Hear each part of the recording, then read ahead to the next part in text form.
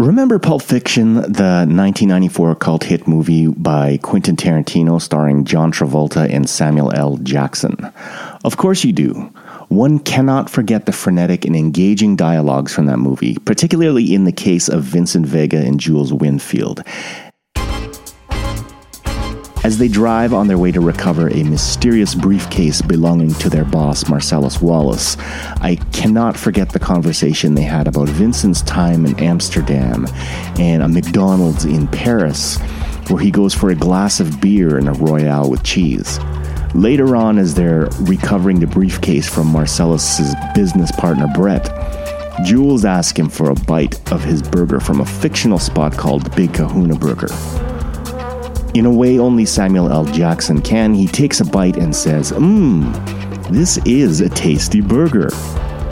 Fast forward to Vincent's date with Marcellus Wallace's wife at Jackrabbit Slim's, when Mia, played by Uma Thurman, orders the Durwood Kirby burger, bloody.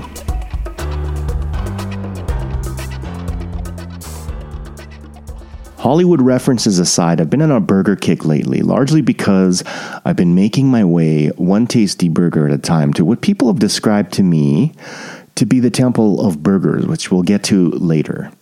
My name is Jade El Coro, and today we're talking about hamburgers on the Aimless Cook podcast.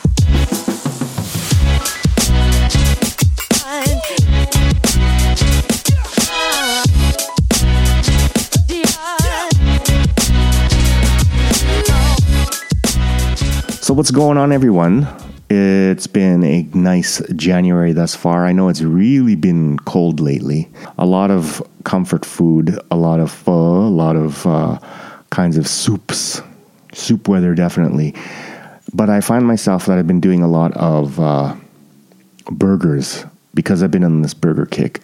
So during my journey, I've tried many good burgers, including around Calgary. We're talking places like Lil Empire, Clive Burger, Inglewood Drive-In. I just did that Rain Dog Bar, Billy's Smash Burger pop-up at Roy's Kitchen, and I mean, the list goes on.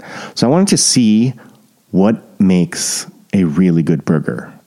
So who better to show me than my friend Chef Joel Harris from the J Spot at Fresh and Local Markets and Kitchen, located in Avenida Village. So I've known Joel for years, and it started shortly before he started working with Duncan Lee at Foreign Concept. And he had just recently returned from a work stint that he did for 2 years in Maui with Chef Sheldon Simeon of Lineage and Top Chef.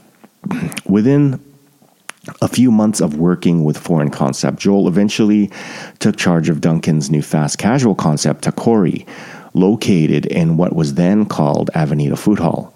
Now, eventually, as the pandemic kind of wreaked havoc on small businesses, the Takori kitchen at Avenida was sold to Joel, who changed it to the J Spot. Now, since then, Chef Joel's been killing it with his signature menu, hearty selection of sandwiches, tacos, rice bowls, fries, and his signature burgers. Award-winning burgers, actually.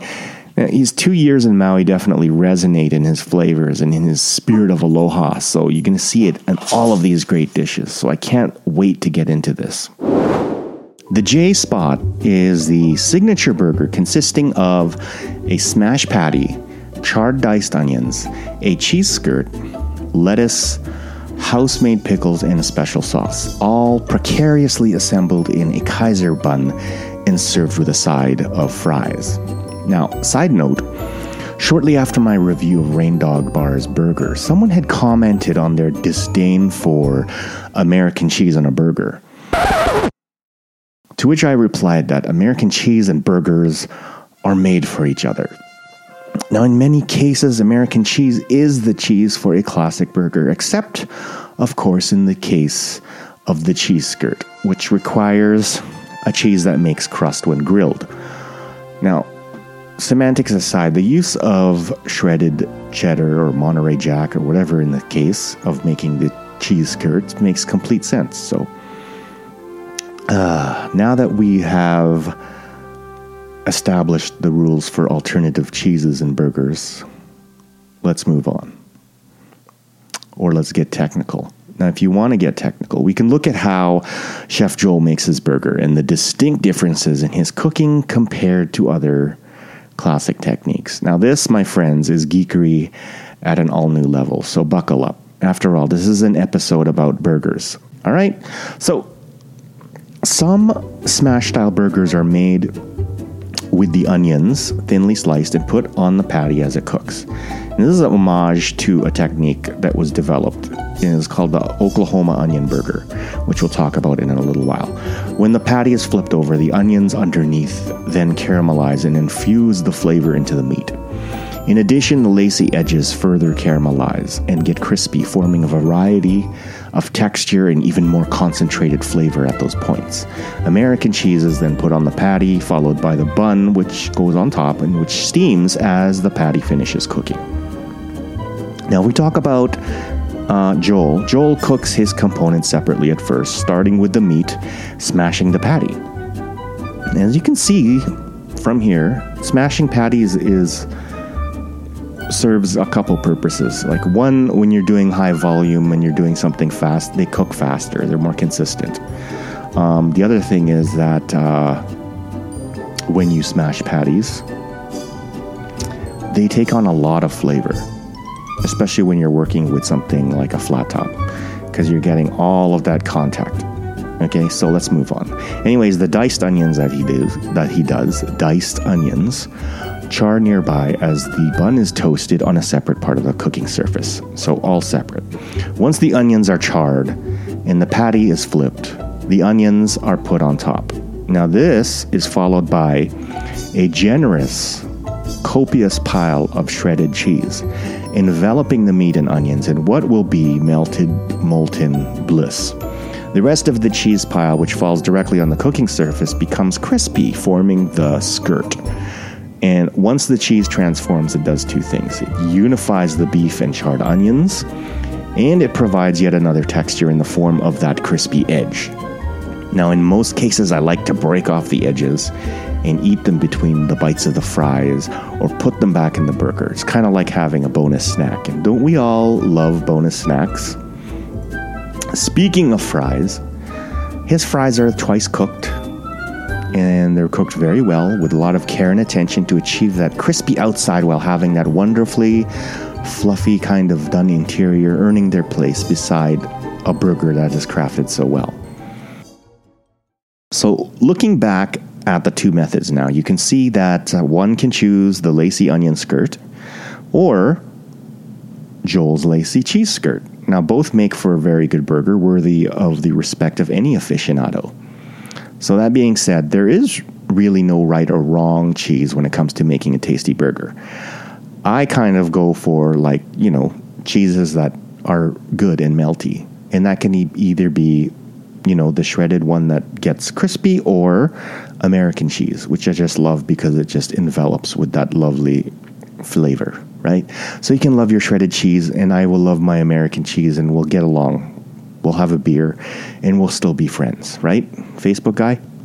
So I talked a lot about smash burgers, and it seems that smash burgers are the thing these days. If you look at a lot of the burgers out there in the city right now, and if you check out a lot of what's happening in the food realm, yeah. And it's refreshing to see that this technique has been adopted by so many, as I like to experience the products of all of this creativity. And we really do, in Calgary, have a lot of nice, good burger places, aside from the chains. Now, the first time I ever had a smash burger was from the franchise sharing the same name. But let's be clear, Smash Burger did not invent this technique. Now, this is a franchise. Smash Burger is a franchise that started in Denver, Colorado, back in 2007. So we'll take a history note here. The technique of smashing a burger is often associated with Oklahoma burger. And this technique was first utilized during the Great Depression. And I'm going to read an excerpt from an article written in July 2023 from the Daily Meal, which kind of goes into the details of this. So, quote, in the late 1920s, the father-son duo of Homer and Ross Davis established the Hamburger Inn in El Reno, Oklahoma. Situated along the renowned Route 66, this diner catered to the needs of travelers journeying between Chicago and Los Angeles. As the grip of the Great Depression tightened, the affordability of beef diminished, presenting a challenge for the burger-centric establishment. And in response, Ross Davis devised a creative solution. To make his burgers more cost-effective and accessible, Ross began incorporating copious amounts of shredded onions to the hamburger patties, like I mentioned in the beginning of the episode. This inventive technique allowed him to stretch the limited meat supply while enhancing the flavor profile. The onions were pressed into one side of the patty, resulting in a flavorful combination of tender beef and crispy onions. The introduction of these onion-infused burgers at the Hamburger Inn quickly gained traction among both local customers and weary travelers passing through. The distinct style of the fried onion burger soon caught the attention of other burger joints in the area, leading to its widespread adoption. The term, quote, depression burgers became associated with this creation, reflecting inventiveness in a trying economic climate. And that was the quote. Back in 2012, I was at a media event for the first smash burger that opened in Calgary on 32nd Ave. So we were invited into the kitchen to see the technique being done. And at the time I was doing YouTube videos. So I was in there with the camera, and the CEO at the time, I didn't know it was the CEO because I was like directing him to show me things again and again and, talk about it as he went through. Anyways, the CEO at the time showed us their patent-pending smashing tool, which was basically a burger press that was shaped like an irregularly shaped patty, so that, that would be hand smashed. It was also hollow, meaning that when you pressed down on the specific weight of beef, which was unseasoned, the press would be held down for 10 seconds. And then what you do is you get that lovely crust. And it would also fill the cavity of that press perfectly, ensuring that every patty was the same thickness and consistency. It was pretty clever. Now, I know a lot of you out there would probably scoff, saying that corporations take all the character and humanity out of food. And I would concur with you to some degree, especially since the human factor is what I appreciate most about local restaurants, mom and pop shops, and those legacy restaurants with loyal and dedicated fan bases and long, long histories. On the other hand, if you've ever had the burgers at Smash Burgers, you'll know that they're pretty good. They're consistent. They have a really lovely crust that every good smashed burger should have. But that's one chain. There are a lot of burger chains out there, and if you have a favorite, please let me know. I think my favorites are, for chains, probably Smash Burger, Carl's Jr., Five Guys, Fat Burger, A&W, and I think my nostalgia, Dairy Queen. I love Dairy Queen. Now, of course, I can't just talk about burger chains without mentioning the most important one of all, and it's not the one you're thinking. I'm talking about the one chain that pioneered the hamburger industry and implemented the many firsts that are still an integral part of the fast food industry today. I'm not talking about that one. I'm talking about one that introduced French fries as a side in 1921. I'm talking about the first to implement this, a stainless steel kitchen, a pristine and sanitary image with completely white uniforms, and the first to introduce paper hats. This is also the first one to use coupons to promote business, which was also used to track new customers and provide, marketing data. It was also the first to standardize portion sizes, cooking techniques, the shapes of the patties and the buns to operate more efficiently. These are all things that were firsts, as well as the first fast chain to bring products to retail. Yes, I'm talking about White Castle. And it's pretty amazing when you see all of those firsts, that White Castle is the one chain as well that I wish would come to Calgary more than any other. No locations yet, though the frozen burgers have been available since 2015 in the stores. So shout out to White Castle for being such an innovator, and come to Calgary already. Speaking of innovation as well, another first was that White Castle was also the first to introduce in 2018 a plant-based burger with Impossible. Now, of course, nowadays, many of the chains right now offer a plant-based burger these days, usually either one of the two, Impossible or Beyond, in response to the growing number of diners that eat plant-based diets. And speaking of plant-based diets, there are two camps when it comes to preferences of plant-based burgers. There are the OGs. They usually like unprocessed, natural veggie burgers, usually made with ingredients like oats, black beans, tofu, chickpeas. And then there are the rest, who like new products like Impossible or Beyond, not beef, etc. Now, I've tried both, and I can honestly tell you that I've had good burgers from both sides of this. When I used to work in Winnipeg, there was a vegan burger joint called Boone, and they made some of the best veggie burgers that I've ever eaten. And they're featured on Food Network Canada's show, You Gotta Eat Here with John Catucci. And I would have to say, from the point of view of a diner and classic things like burgers, that a veggie burger that is not made with beef or trying to be like beef is a different flavor altogether. It's a different thing. Is it still a burger? I don't know.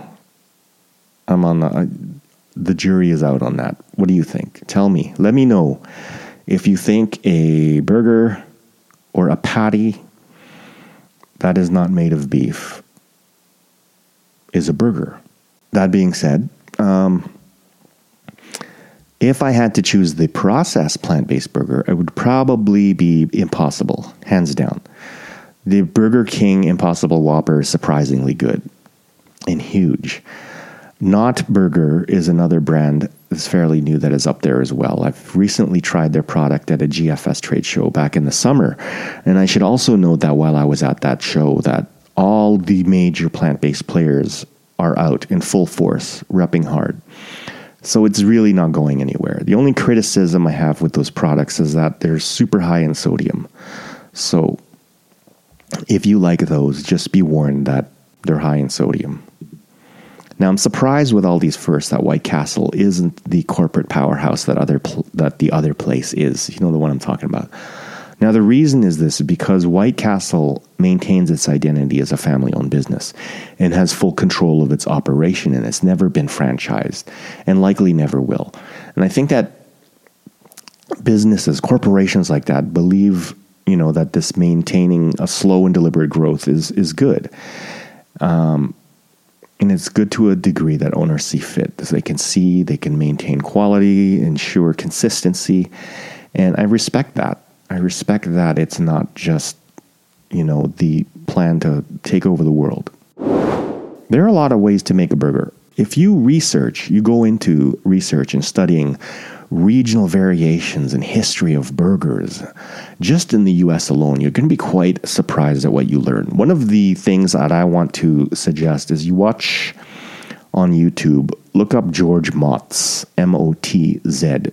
He has a really good burger show on YouTube that you should watch. I highly recommend it. And I included a link to the history of the Oklahoma onion burger on the show notes. So make sure to go down there, take a look. Now, I know I talk a lot about the smash technique, and the reason is because it is one of the best techniques out there. And the reason it is because it utilizes my favorite way to cook a burger, which is on a griddle or a flat top. And I know some of you out there like grills, charbroiling, and all that, but the patties are relatively thinner on the smash technique. And if you like a hearty burger, you just stack them. You get more, right? You get more caramelized surfaces, and everybody wins. And they're also consistently better when you eat out, because there's nothing I hate more than, a thick burger that looks good but is overcooked to a puck. right? Like a thick burger is delicious, but only when they're cooked properly, right? Or else, you have the ones that are at a cookout, the homemade ones from people who don't know how to make a burger, and they make these huge, thick burgers, often with big chunks of diced onion inside that are raw by the time you get them. Now, the common error in cases like this is that usually the heat is too high, resulting in charred outer layer while trying to bring the interior to temperature. And there are a few ways to remedy this, including making a dent in the middle.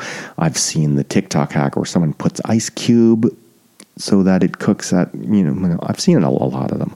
Or you just cook at a lower heat and go longer. Or sear it and then cook lower, or reverse sear, or, just like you would a steak, or do the sear and the finish in the oven. There are a lot of ways to do it. My favorite way to have a thick burger is medium rare, but you have to ensure that the meat is freshly ground. Now, if you grind your meat, this is a totally doable option. And another way to remedy this is to cook your patties in an immersion circulator, sous vide style. Now, this will effectively pasteurize the meat at a temperature for medium rare, which is 130 degrees Fahrenheit for 2 hours. And then you can just pop them out, quickly sear them, and you're good to go. The problem that some find with cooking sous vide, especially things like burgers and proteins, is that some get weirded out by the extremely consistent doneness. And I found that in my experience, a few will get sent back saying that it's undercooked. It happens. It happens a lot with sous vide, especially with like salmon or chicken. We used to do like a fried chicken that we would sous vide and then we would fry it to order. And when people see the inside, sometimes like when you see like we did it like to a temperature like a Chinese style poached chicken, which is usually I don't remember the temperature now. 150 or something? Yeah, 150. And as a result, you see the joints, they're still pink. And people don't like it. So they don't eat it or they send it back. Which I really like because you want it to be just done. But apparently there are some people that like their chicken overcooked. But that's for another show. Now, I like sous vide as a tool, but for a while there, people were really using it as a crutch, especially, home cooks that couldn't wait to tell you that they specifically cooked your food sous vide. There was a channel on YouTube called Sous Vide Everything for a while too, where these guys would literally, that's all they would do on their videos is sous vide steaks. I don't think it's even called Sous Vide Everything anymore. They even changed the name because they know how silly that is. Can you imagine? It's like telling me that, you boiled this pasta. This is boiled linguine with a lovely aromatic Spanish olive oil, shallots, and garlic. This is ridiculous. One of the most interesting techniques I've seen for burgers was not in the way that it was cooked, but in the way that it was constructed. And this technique was developed by Chef Heston Blumenthal, and it works like this. The meat is ground in-house, obviously. And as you know, when you grind meat, it goes into a grinder, and it comes out an extruder. So what happens is it's carefully handled as it comes out of the extruder so that the rows coming out are kept intact and aligned in the same direction, okay, parallel. So imagine a log of beef consisting of parallel rows, which is then wrapped up like a torchon. Once it sets in the fridge, the patties are then sliced off the log and then cooked on the flat top. And I first heard of this method in the Mission Street Food Cookbook, where Anthony Mint and Danny Bowen did a burger pop-up at a supermarket called Duck Loy in 2011. And I can't remember if I've ever tried it. I don't know if I ever have. For a while, I thought Market had a burger that was like that because their house burger was really good. And it came apart like that when you bit into it. That's what I suspect, but I've never asked. I should ask. Dave Bohati. Maybe he knows. So a lot of you on Facebook have requested that I go visit Class Clown. Now, I've been doing the roundup and talking about various burgers over the past little while and posting those writings on Facebook as well as on the Substack. And yeah, a lot of you had recommended that I visit Class Clown. So here's the review. Let's take a listen. Nostalgia is the greatest ingredient in any recipe. Just add a bit of it to a dish and it will mystically transform it into something beyond just components on a plate, or in this case, in your hands. There are many reasons I don't like visiting newly hyped restaurants. One of them include the effort it takes to get a seat. The other being that new restaurants are rarely good. They take at least a few months to get into a groove, build a culture, and become a cohesive unit. It's Wednesday, it's 11 a.m., and it's my day off. What better time than any to follow your recommendation and visit Calgary's current burger obsession, Class Clown.